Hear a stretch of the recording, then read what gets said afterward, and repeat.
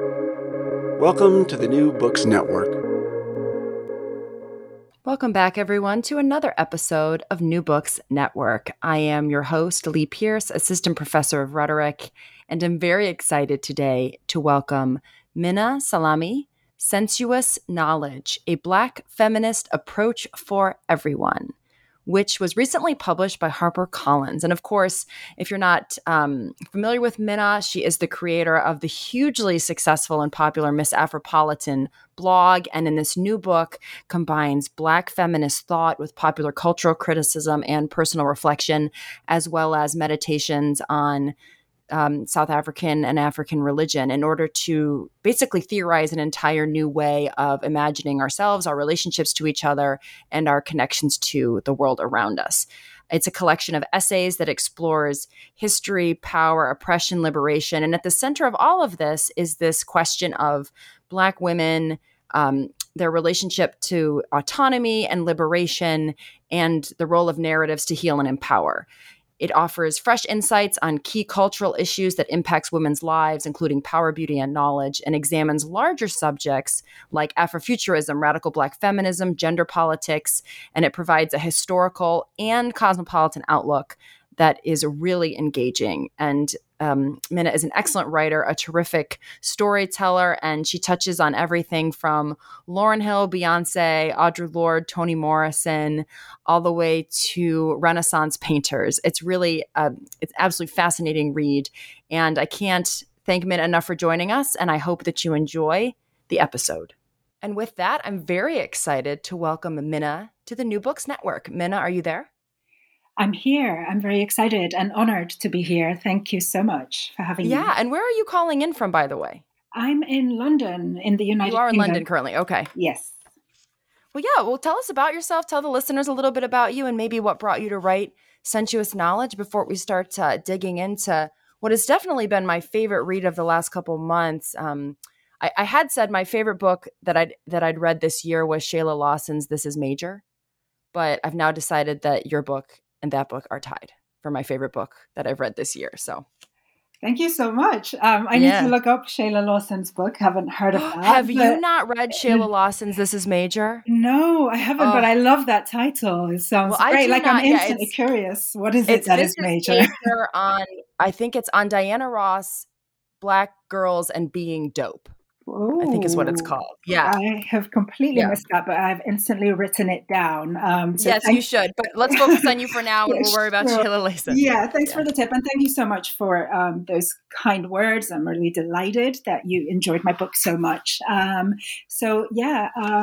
name is Minna Salami, and I am the author of Sensuous Knowledge, which I'll be talking about more with you. I'm also the founder of a blog called Miss Afropolitan, which I have been authoring for over a decade now. And the themes on that blog is in my book, Sensuous Knowledge. So it's a blog about the intersections of feminism with popular culture, with philosophy and African studies, and a range of other topics. I am predominantly a writer, but I also do some lecturing, and I'm a feminist theorist by training, and a researcher. And that's me in a nutshell. I've recently been really interested in the connection between, how should I put it, between the material and the abstract, I could say. So between desire and bodies, knowledge and images, and then some of the themes that already manifested in my book, Sensuous Knowledge. So the intersection between the political and the aesthetic. And anyway, we'll get into that. But images and symbols, connecting that sort of with theory and matter is something that's a preoccupation of mine at the moment, I would say. Yeah. And that's, I think, especially for this particular podcast channel, a conversation I definitely want to have. Before we dive into that, though, first of all, I want to say, I remember actually when Miss Afropolitan came out, because I was starting grad school, mid-grad. It's like 2010, right? So yeah, I was early grad school, and blogging was like the new thing in higher education where, oh, we're going to just have everybody blog because that's what all the students want to do now. And I didn't know anything about blogging. And so I remember asking around, like, there's some good blogs that are, kind of like academic, but also popular and the sort of thing that the students would want to write. And everybody said, you got to read this blog. So you were actually one of the early examples of blogs I ever remember teaching students when I taught them blogging.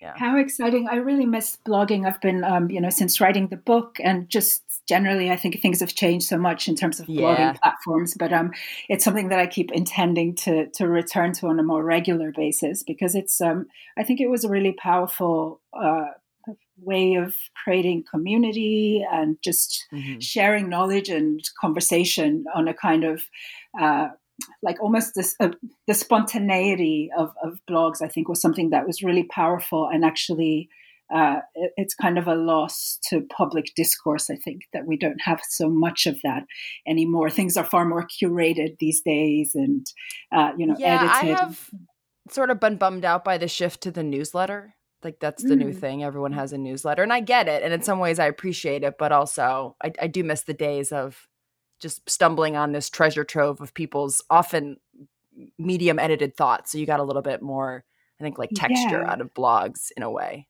Yes. And I think it's also, there's something going on where like everything is about sharing just with, a select kind of exclusive community. And that definitely has its benefits, as you said. But I also think that there's something commodified about it. So, even with stories on Twitter and Instagram and like it's all, and newsletters as well, it's all very much about you're part of my exclusive group. And of course, that then leads to eventually you can charge that exclusive group for content. And there was something about blogs that was just, it's kind of open knowledge and just sharing with everyone or anyone who happens to see your site. That's great to hear that my blog reached you as well. And yeah, it very much was, it was such a kind of life-changing thing for me to start that blog, really. Even though I did it as, related to what we were just saying, it wasn't something that I spent a lot of time deliberating on. It was very spontaneous. I discovered blogs, and next thing I know, I'd kind of set one up. But the more I kind of entered the character of Mesophropolitan almost, the more, that kind of became my life and my lifestyle, and this kind of continuing and deepening path into living a feminist life, really. So it's something that I'm kind of very grateful that technology appeared. Yeah. Well, and it's a good foray into sort of the central focus of sensuous knowledge, which is this idea of sensuous knowledge. And what is it, and why do you advocate for it? And I don't want to say what it's not, because I don't think I want like the whole point is not to binarize, so I don't want to rebinarize, but certainly like what kinds of things is it trying to disrupt or displace? And do you want to talk a little bit about how you conceptualize sensuous knowledge and what its relationship to feminism is, and how, as you mentioned, it sort of works to at least attempt to decenter Euro-patriarchal conceptualizations of knowledge and value? Absolutely. So the two main concepts in the book, like the kind of conceptualizations or theorizations, are what I refer to as sensuous knowledge, and then what I refer to as Euro-patriarchal knowledge. And throughout the book, I kind of contrast these two. So I'll explain what each of them are to give listeners an idea of what they mean. So sensuous knowledge, firstly, which is, and most importantly, because that is the conceptualization that the book is titled after, of course, but also the kind of utopian Black feminist view that I have almost. Although I'd follow immediately by saying that it's a kind of, I see it as being a pragmatic utopian vision. I really do think that it's something that can be practiced as well as theorized.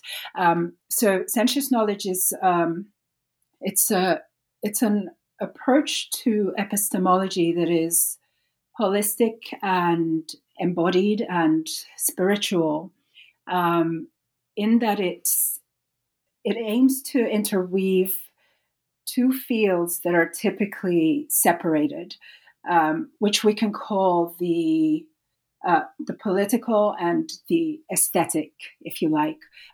There's many ways that this has been, this kind of bifurcation has been referred to in the past. So, it could be the mind, body, spirit split, or intellect versus feeling, art versus science.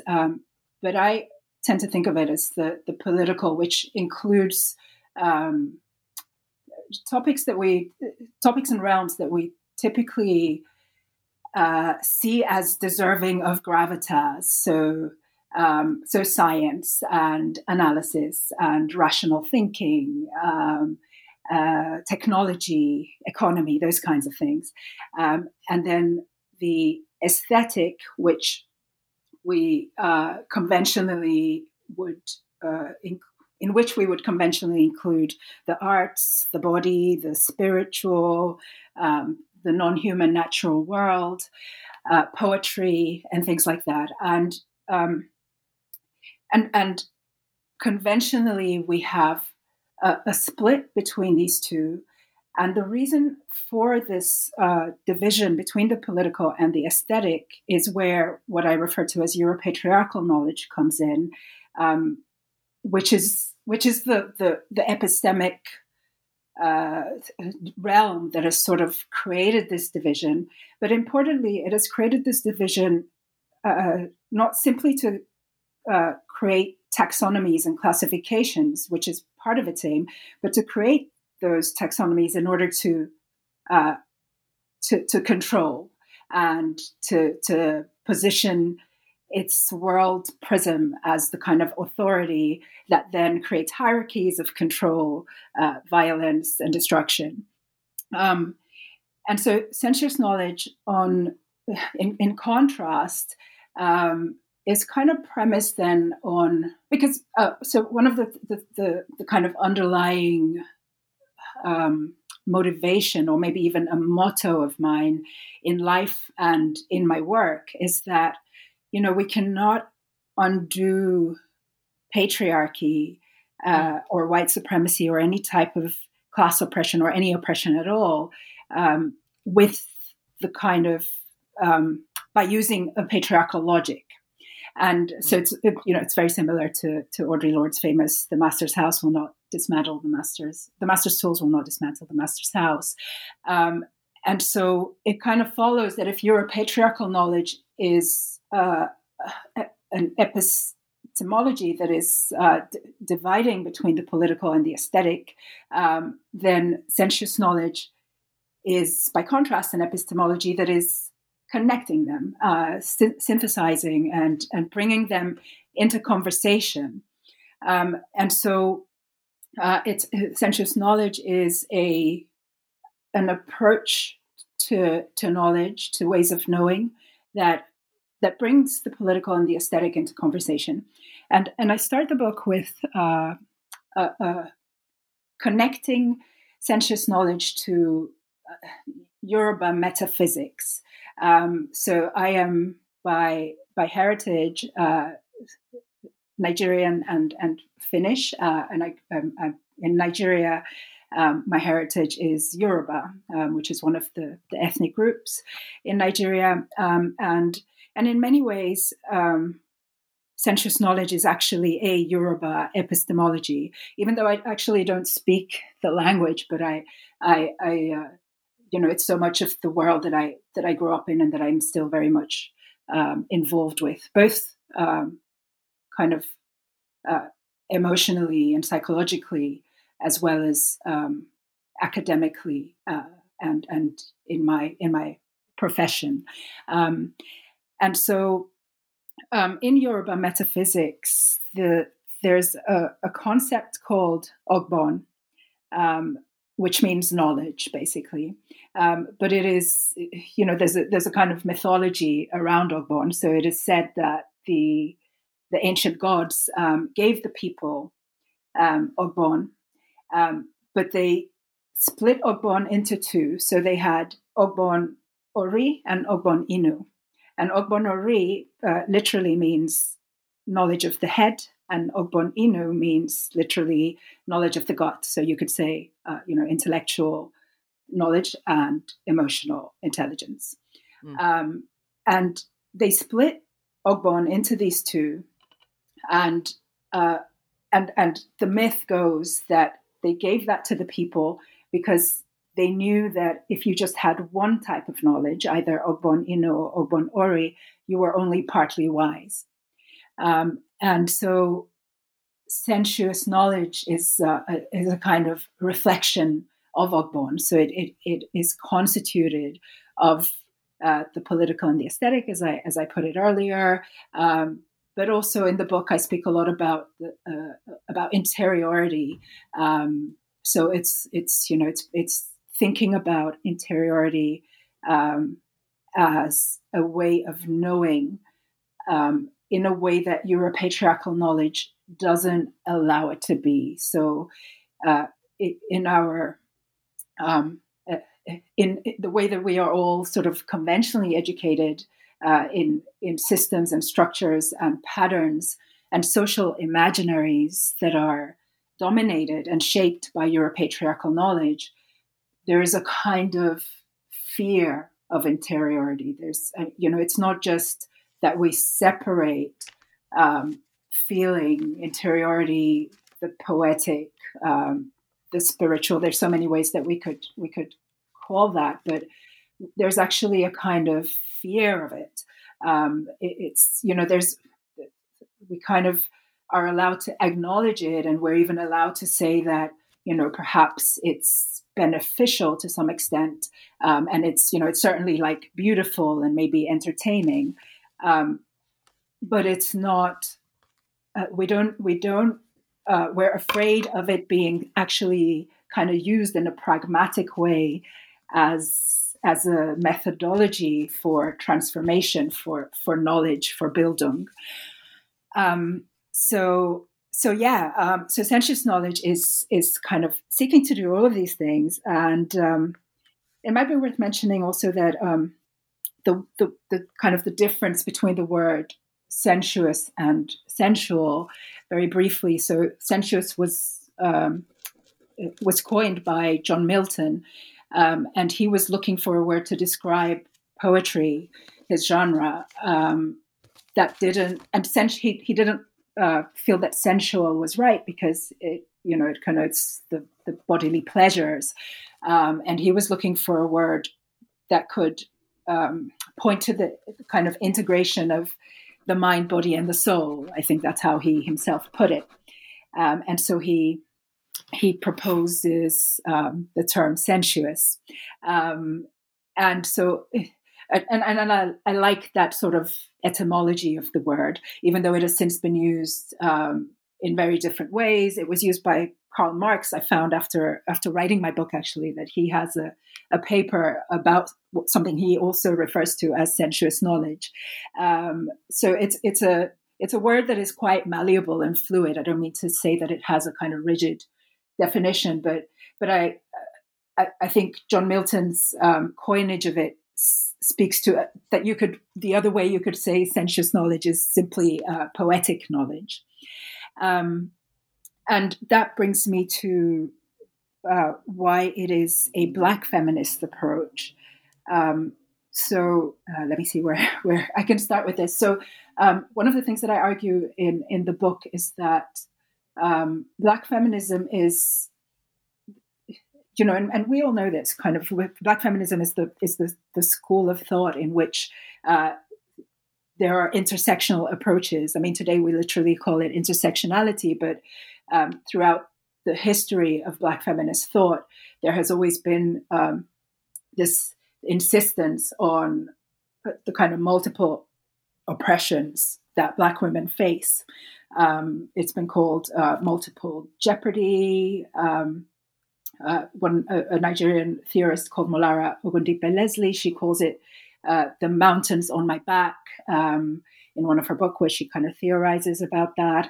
There's just been so much discussion around what we now call intersectionality, and this points to how Black feminist thought is kind of the only ideology, and I should say that I'm really referring to Black feminist thought because I think there's so much conversation in our times about Black feminism. And quite often when you say Black feminism, people think of it as, I'm not really sure, but I think people tend to think of Black feminism as like individual Black feminists and what they might be contributing, or a kind of feminism that is thinking about race.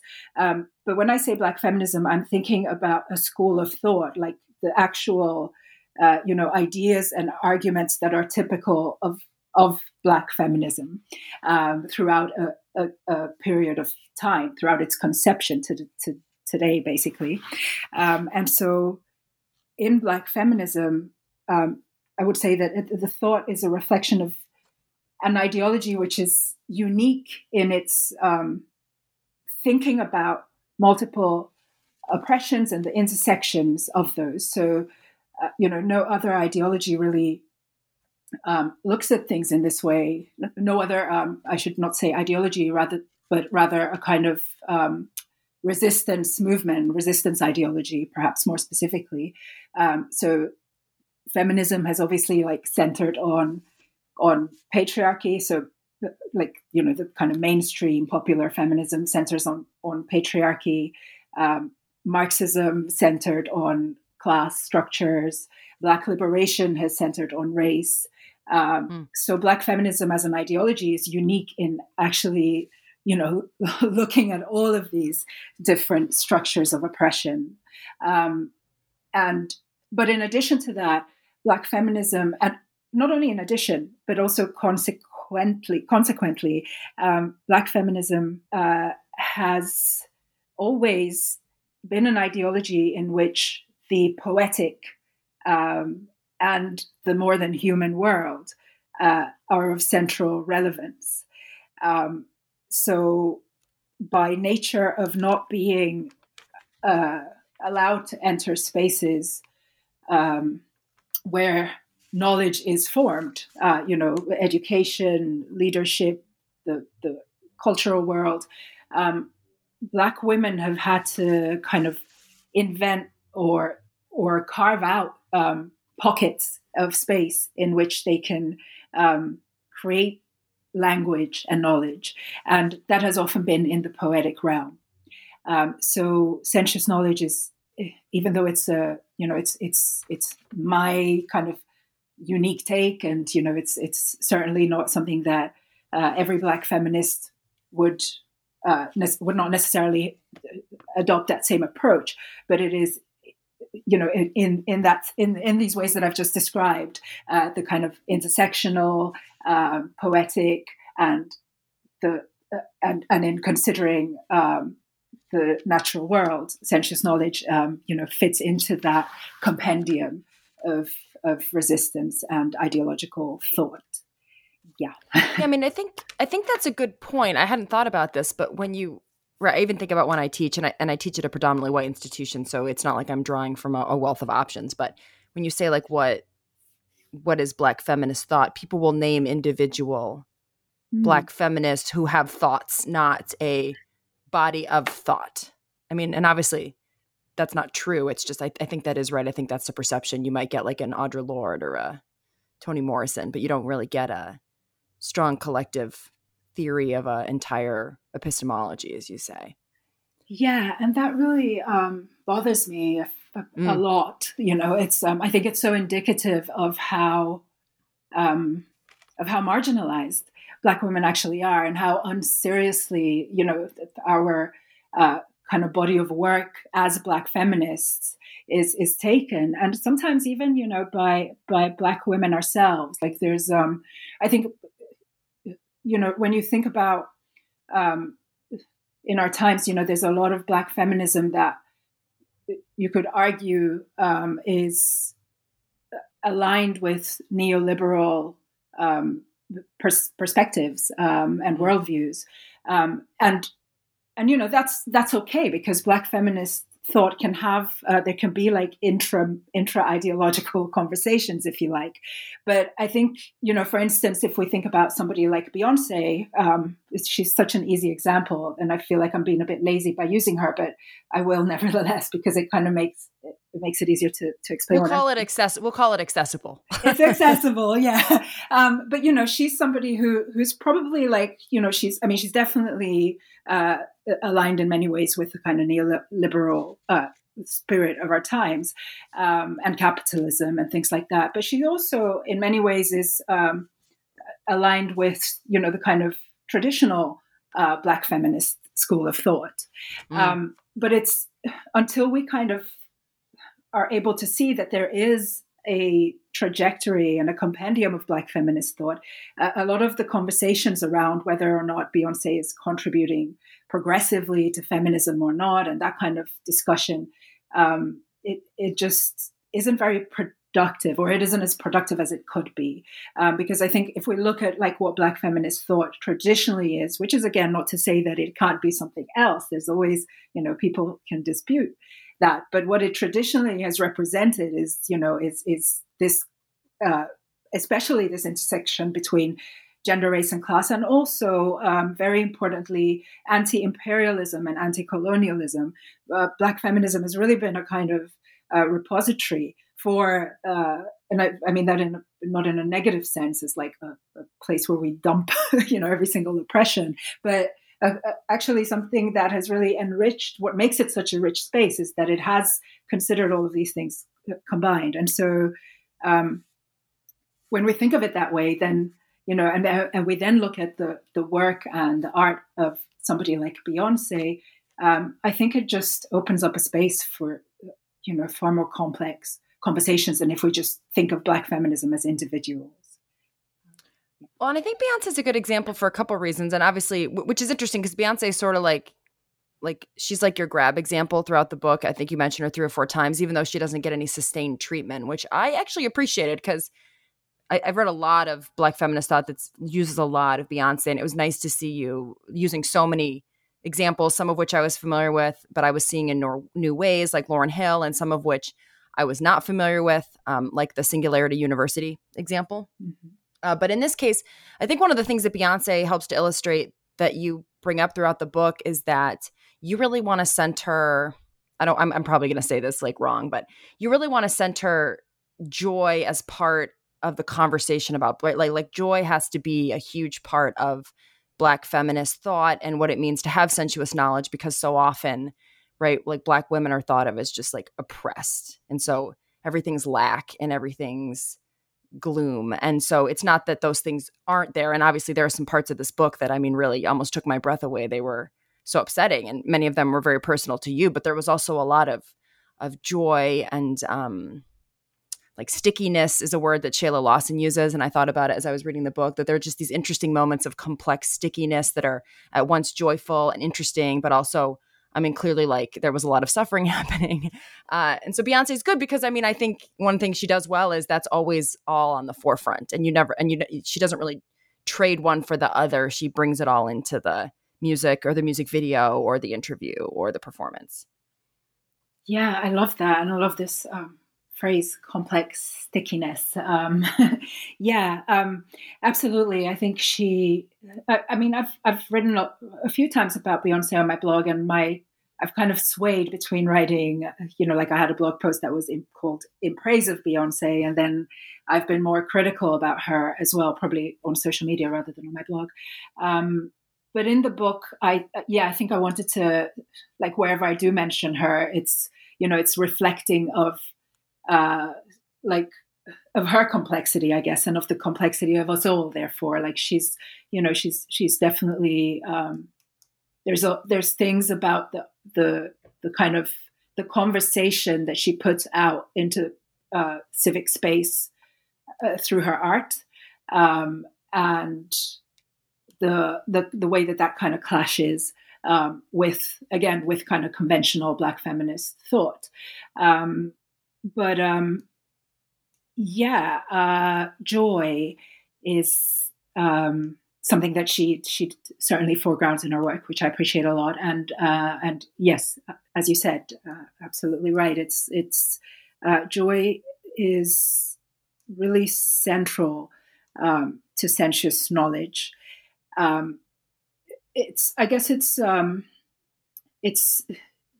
there's been a lot of conversation about black, sort of hashtag Black Joy, and which I think is mainly positive. But one of the things that can go lost, and that is essential to me in the book, is that it is a kind of political joy. I think I describe it as a joy that is kind of a mix. Political joy is a kind of mix of rage and hope, I think I say. So it's the feeling of it is almost as if you'd like survived a near death experience, and you're then like committed to living in a way that is joyous insofar that it is intentional, almost it is meaningful, it is striving to be intentional and meaningful. This is, of course, a process for me, as it is for most of us. But it is, I mean, I think it also has a lot to do with desire and the kind of the gap between our desires in patriarchal society and like how unfulfilled they often are. I tend to think that we're all driven by at least three desires.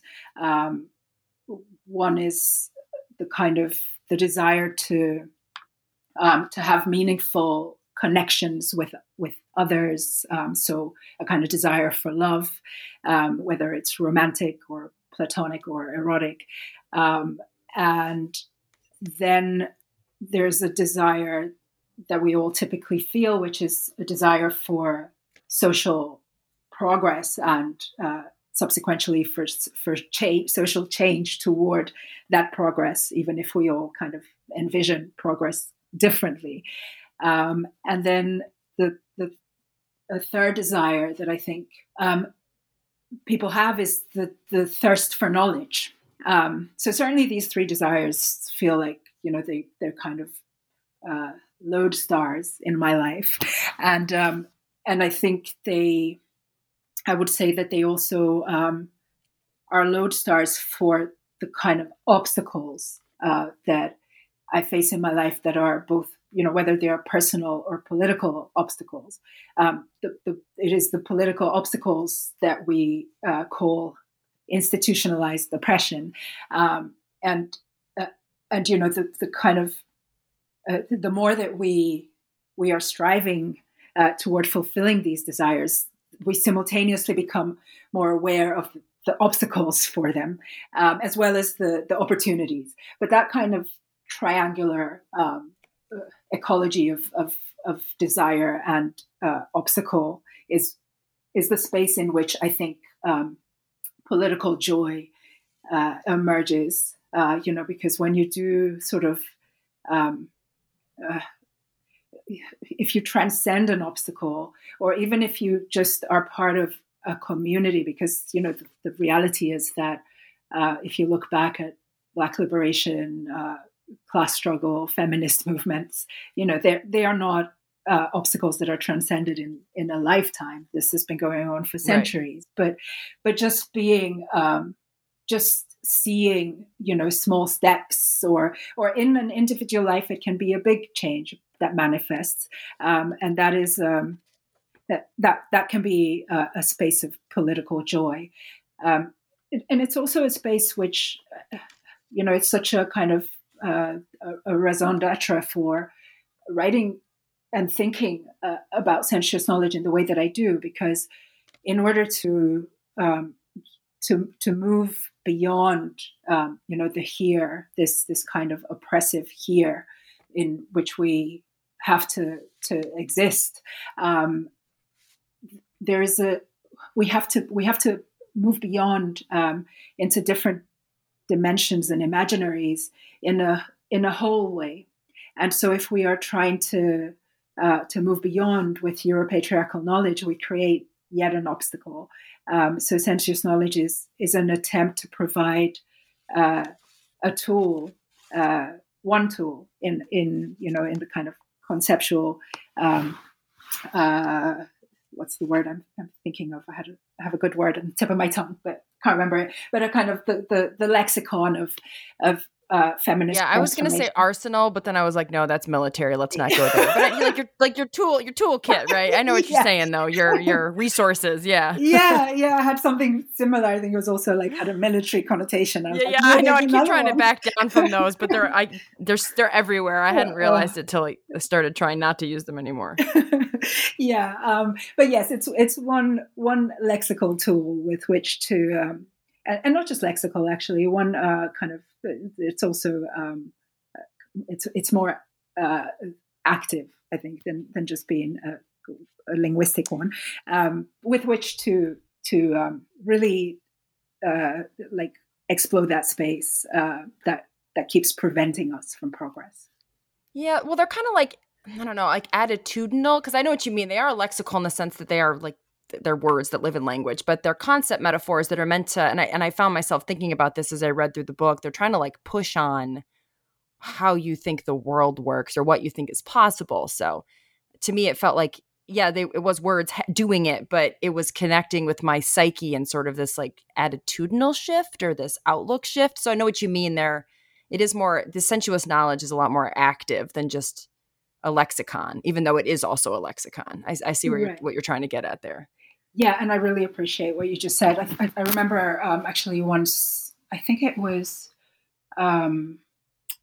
Linda Gregg, the poet, but I might be wrong. I think she was the one who said she defined, or she was encouraging the attitude of poetry, and I just really love that. And I think I thought this is what sensuous knowledge also is doing, among other things. But it's so attitudinal.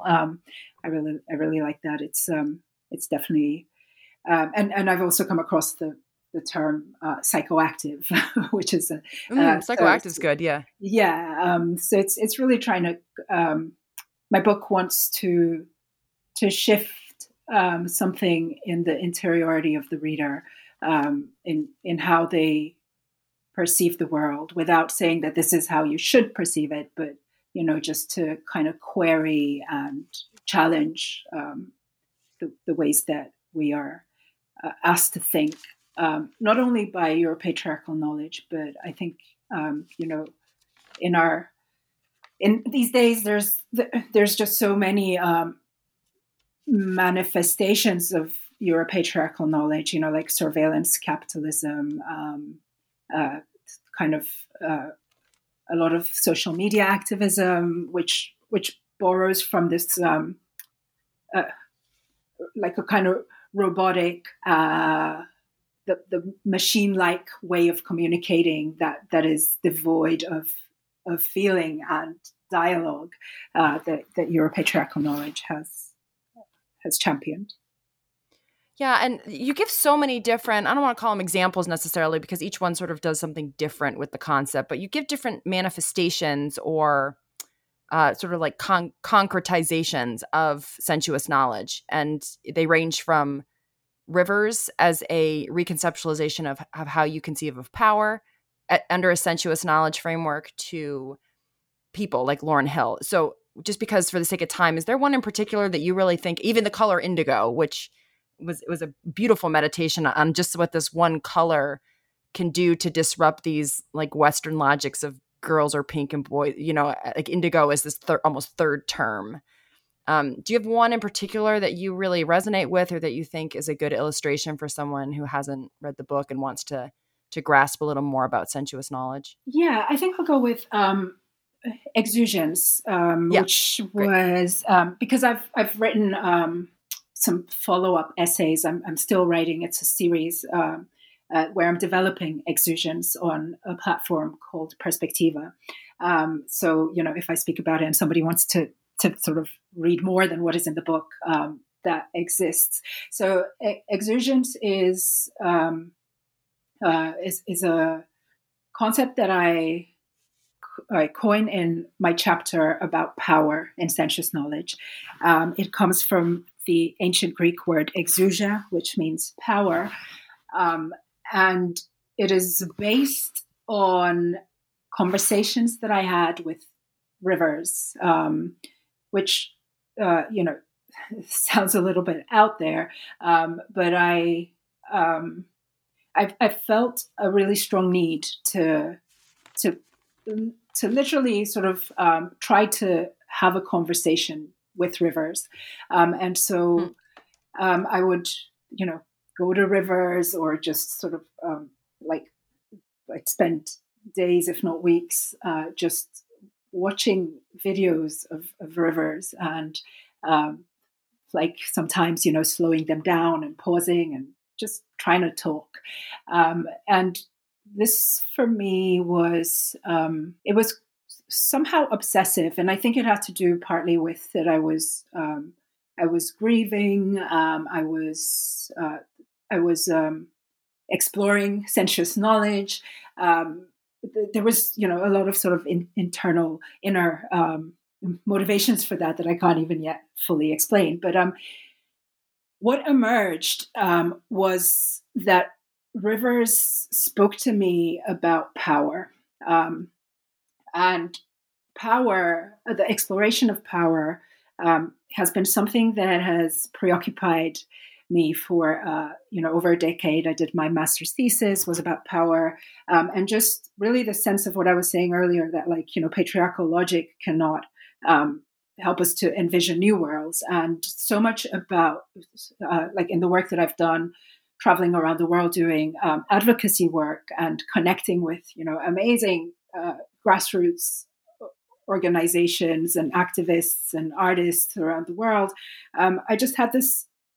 I've had this kind of nagging sense that so much of why we are not making as much progress as we want to, even though we are making a lot of progress, has to do with that we still understand power, the same power structures that we're trying to erode. We still understand them. We still understand our own movements with that same, not just language, as you pointed to earlier. It's not just lexical, but with the same kind of images in our psyches, the symbolisms of power as something that is synonymous with authority, with violence, with coercion, and so rivers it started to provide me with new images of power, and from that I kind of so what I saw was the way that when a river meets an obstacle, it will move its way above or under or around or through the obstacle until it reaches its destination, which is the ocean. And along this way, there's all these tributaries and streams that join it. And so the language that emerged was something that I called branching, which the river's branches, which are these tributaries and streams, etc. And the way in which, it's kind of like the chicken or egg scenario, where you can't really tell if the branches are what are feeding the river, or if the river is feeding the branches. But nevertheless, everything is just moving toward this kind of final destination. And so, so I then developed that. And in the chapter, I look particularly at the river Yangtze, the Thames River, and the Niger River. And I go on this journey on some of the kind of history and the mythology and the socio-political events that have occurred along these three rivers, and just explore power through this language that I'm exploring Oh, I said exploring there twice, but yeah. Exusions is an example of sensuous knowledge as it manifests when thinking about universal concepts like power. Well, and I especially appreciated this example because one of the things I do sort of as a living and as a hobby is just point out cliches. It's like my favorite thing to do ever. So I love when people tear apart a cliche that I think is particularly destructive. And one of the things that I don't know if you noticed this, but I hear it a lot, or I'll see it in motivational books or sports psychology, things like that, about Bruce Lee and this quote about being like a river and about flowing and not letting things get in your way. And I was always like, I mean, I guess I don't know who can live like this. And also, have you met a river? Because I like rivers do all kinds of stuff, and they also often are very aggressive. And yeah, sometimes they're dried up because of capitalist exploitation. And it's just like the quote has just, it's like people keep recirculating it. And I'm like, I'm glad it worked for Bruce Lee, but it's not good. It just as motivational fodder, it's really empty and unprivileged and just kind of like out of touch with the reality of most people and nature and what's happening in the global climate crisis. And so this chapter was really awesome for the way that it reconceptualized the relationship between river and power and privilege in a lot of ways that I thought was just so much more rich in understanding than kind of how rivers get exploited as metaphors, I think, for mundane ways of thinking about power flows. Thank you. I haven't heard that quote, but I instantly can kind of glean how it could easily become a cliche. And yeah, I think I've obviously encountered many other sort of cliched metaphors about rivers, and they so easily lend themselves to the poetic. And I use that too, but I also, I was mindful for one of like not wanting to anthropomorphize rivers too much, but also to afford or to kind of show that rivers are complex. Saying afford them complexities instantly doing what I said I don't want to do, which is anthropomorphizing. We do what we can, we do the best we can. It's so tricky, but just kind of, I think, seeing that, rivers are not just like this beautiful poetic imagery. They also are responsible for, because of capitalist exploitation and climate change and things like that. But they, even prior to that, they are also can be responsible for the deaths of millions of people throughout the course of human history. And so it's just, I guess, what really lies at the root of it is just expanding language and symbols and being able to be part of an ecology in the way that Europatriarchal knowledge limits us and creates again these kind of robotic hierarchies between humans and other parts of nature, because of course we're very much part of nature. Or we are nature, and so it's the beginnings of a lifelong attempt and relationship for me to really just be in communication with the ecology in which I exist. Yeah, you had this great quote. I don't know if it's a quote, but it's a little anecdote in the book about a painter, and I can't remember their name, but I think they're like a European white male painter who says that a painter should not paint like a nature scene if they cannot imagine themselves as part of the scene. And if they cannot imagine themselves as part of the scene, then maybe they shouldn't be painting. And I just thought that was so illustrative of this argument. And I mean, not to put your words in somebody else's words. I'm just bringing up an illustration that you also brought up as another kind of touchstone for people listening who want maybe a little bit more grounding on some of these concepts. I can't actually think of which quote that is. It was a painting of, they were on a picnic and they were looking out over a valley, and there'd even been a protest movement because the valley had erosion and nobody was going to take care of it. But because of its role in art and history, the people got together and they protected the valley. And the painting is of these two people on a picnic, him and his woman, I think, his wife or something. Yeah. What's his name? I know. I'm bad with names. You But I had should such a remember wealth because of knowledge in this book, and I couldn't hold on to a third of it in my memory. I mean, even I can't clearly, but it's called Friedrich something. Yes, it's a Friedrich. Yes, that's yeah, right. Mm-hmm. Actually, I think what I'm saying about him is that because he was part of the Romantic movement. So one of the things that I point out in the book is that Europatriarchal knowledge is, I very intentionally am calling it knowledge rather than just say Europatriarchy, because it's looking precisely at the epistemic contribution of Europatriarchal knowledge. And I distinguish that kind of from Europatriarchal structures, say, because Europatriarchal structures have never contributed with anything progressive. It's all pretty destructive in terms of the systems and the structures of capitalism, of patriarchy, all of that. But Europatriarchal knowledge is not all negative, actually, necessarily. So Europatriarchal knowledge has, this obsession with the kind of mechanic and the robotic and classification and things like that has, led to many scientific breakthroughs, to the invention of modern universities and encyclopedias, and it's kind of the Enlightenment is part of it as well. But one of the kind of branches of Europatriarchal knowledge that has been a kind of internal critique of it is the Romantic movement. And Friedrich, this painter, was part of that movement.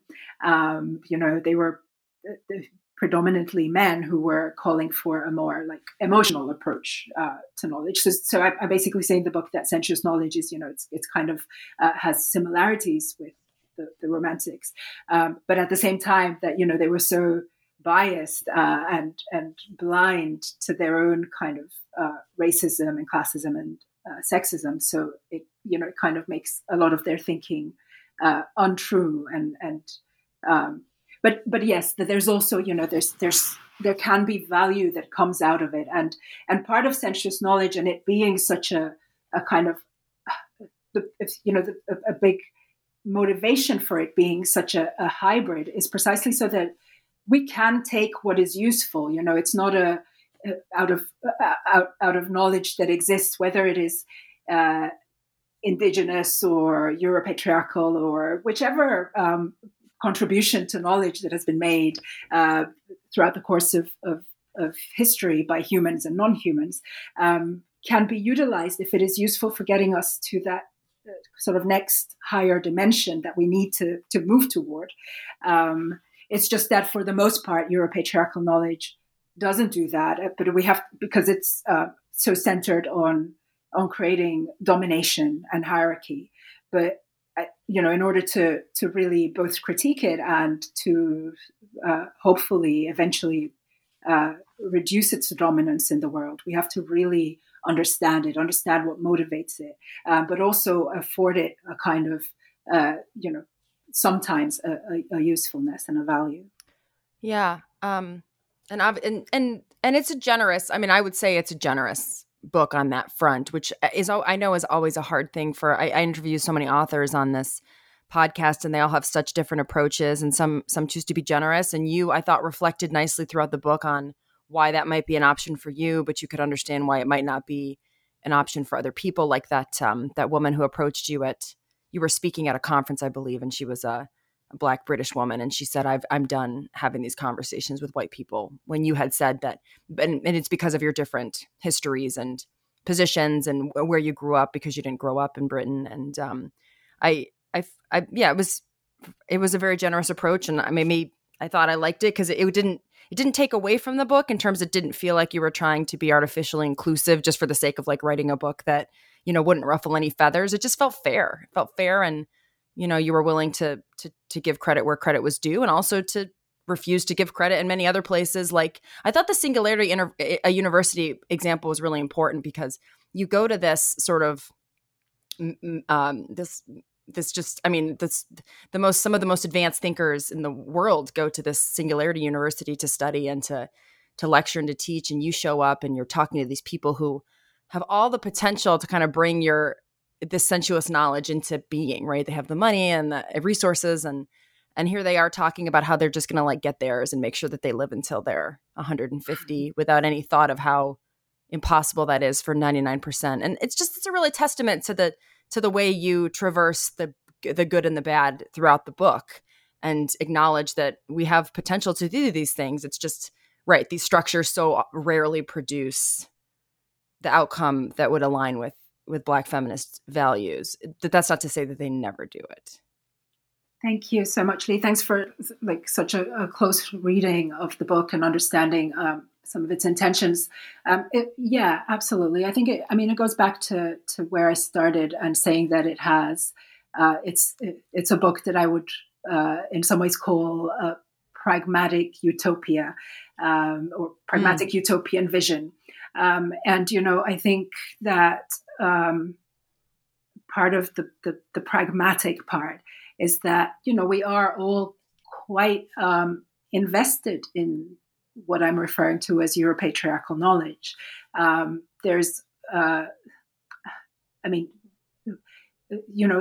It's very difficult to not be part of that way of thinking, the understanding of it is the very sort of beginning of the journey to undo it. And I think so often when in a lot of, radical thought, the vilification, the sort of blanket condemnation and vilification makes it difficult to really understand and grapple and maybe see how we are complicit.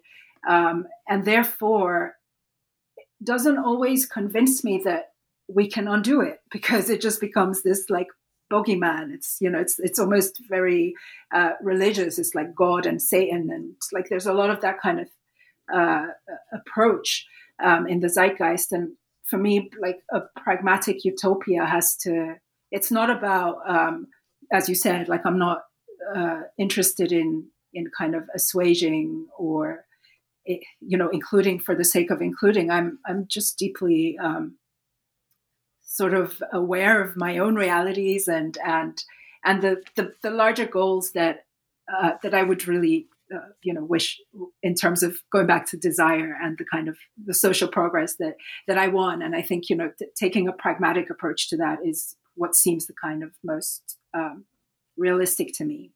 And so sensuous knowledge is very much centered around that kind of thought.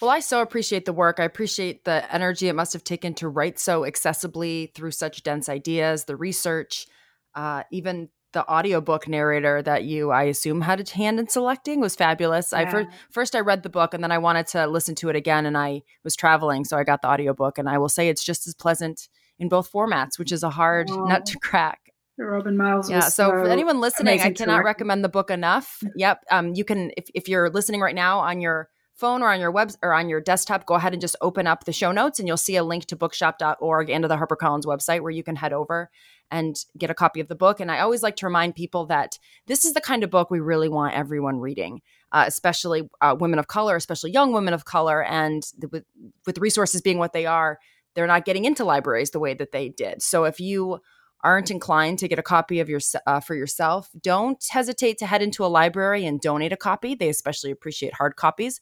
Or you can put in a request to have them purchase one, although that's might not be in some budgets. But donating to libraries books like this is a really nice thing that you can do right now, and to reward writers like Minna for their work. And with that, Minna, is there anything you want to say to the people and let us know what you're up to right now, or new projects, or are you just recovering and basking in the rewards of a job well done? Thank you very much to everybody who's listened and made it to the end, if you have made it to the end. And, thank you to Yuli. It's been such an honor to be on your wonderful show. And yeah, I'm just, I'm kind of gearing up for a lot of speaking about my book. So it's been locked down here in London, as it has for you as well, no doubt. So I haven't really, since the book came out, I haven't been able to do in-person events, and I've got quite a few of those coming up. So I'm really excited about that for the autumn. Well, terrific. And I assume you have a website where you post public speaking engagements. Is that something that people could look up if they wanted to see you talk, or are these going to be pretty much things that are closed to the public? No, they're mostly open to the public. I haven't been updating the page where I normally would share upcoming events. So if anybody would love to join one of them, please get in touch with me. There's a contact form on my website, or you can just holler at me on Instagram or something. All right. Well, it's been a pleasure. Thank you, everyone, for tuning in and listening. Please definitely check out a copy of Sensuous Knowledge. And Minna, it's been a pleasure. Thank you. It's been great. Thank you so much.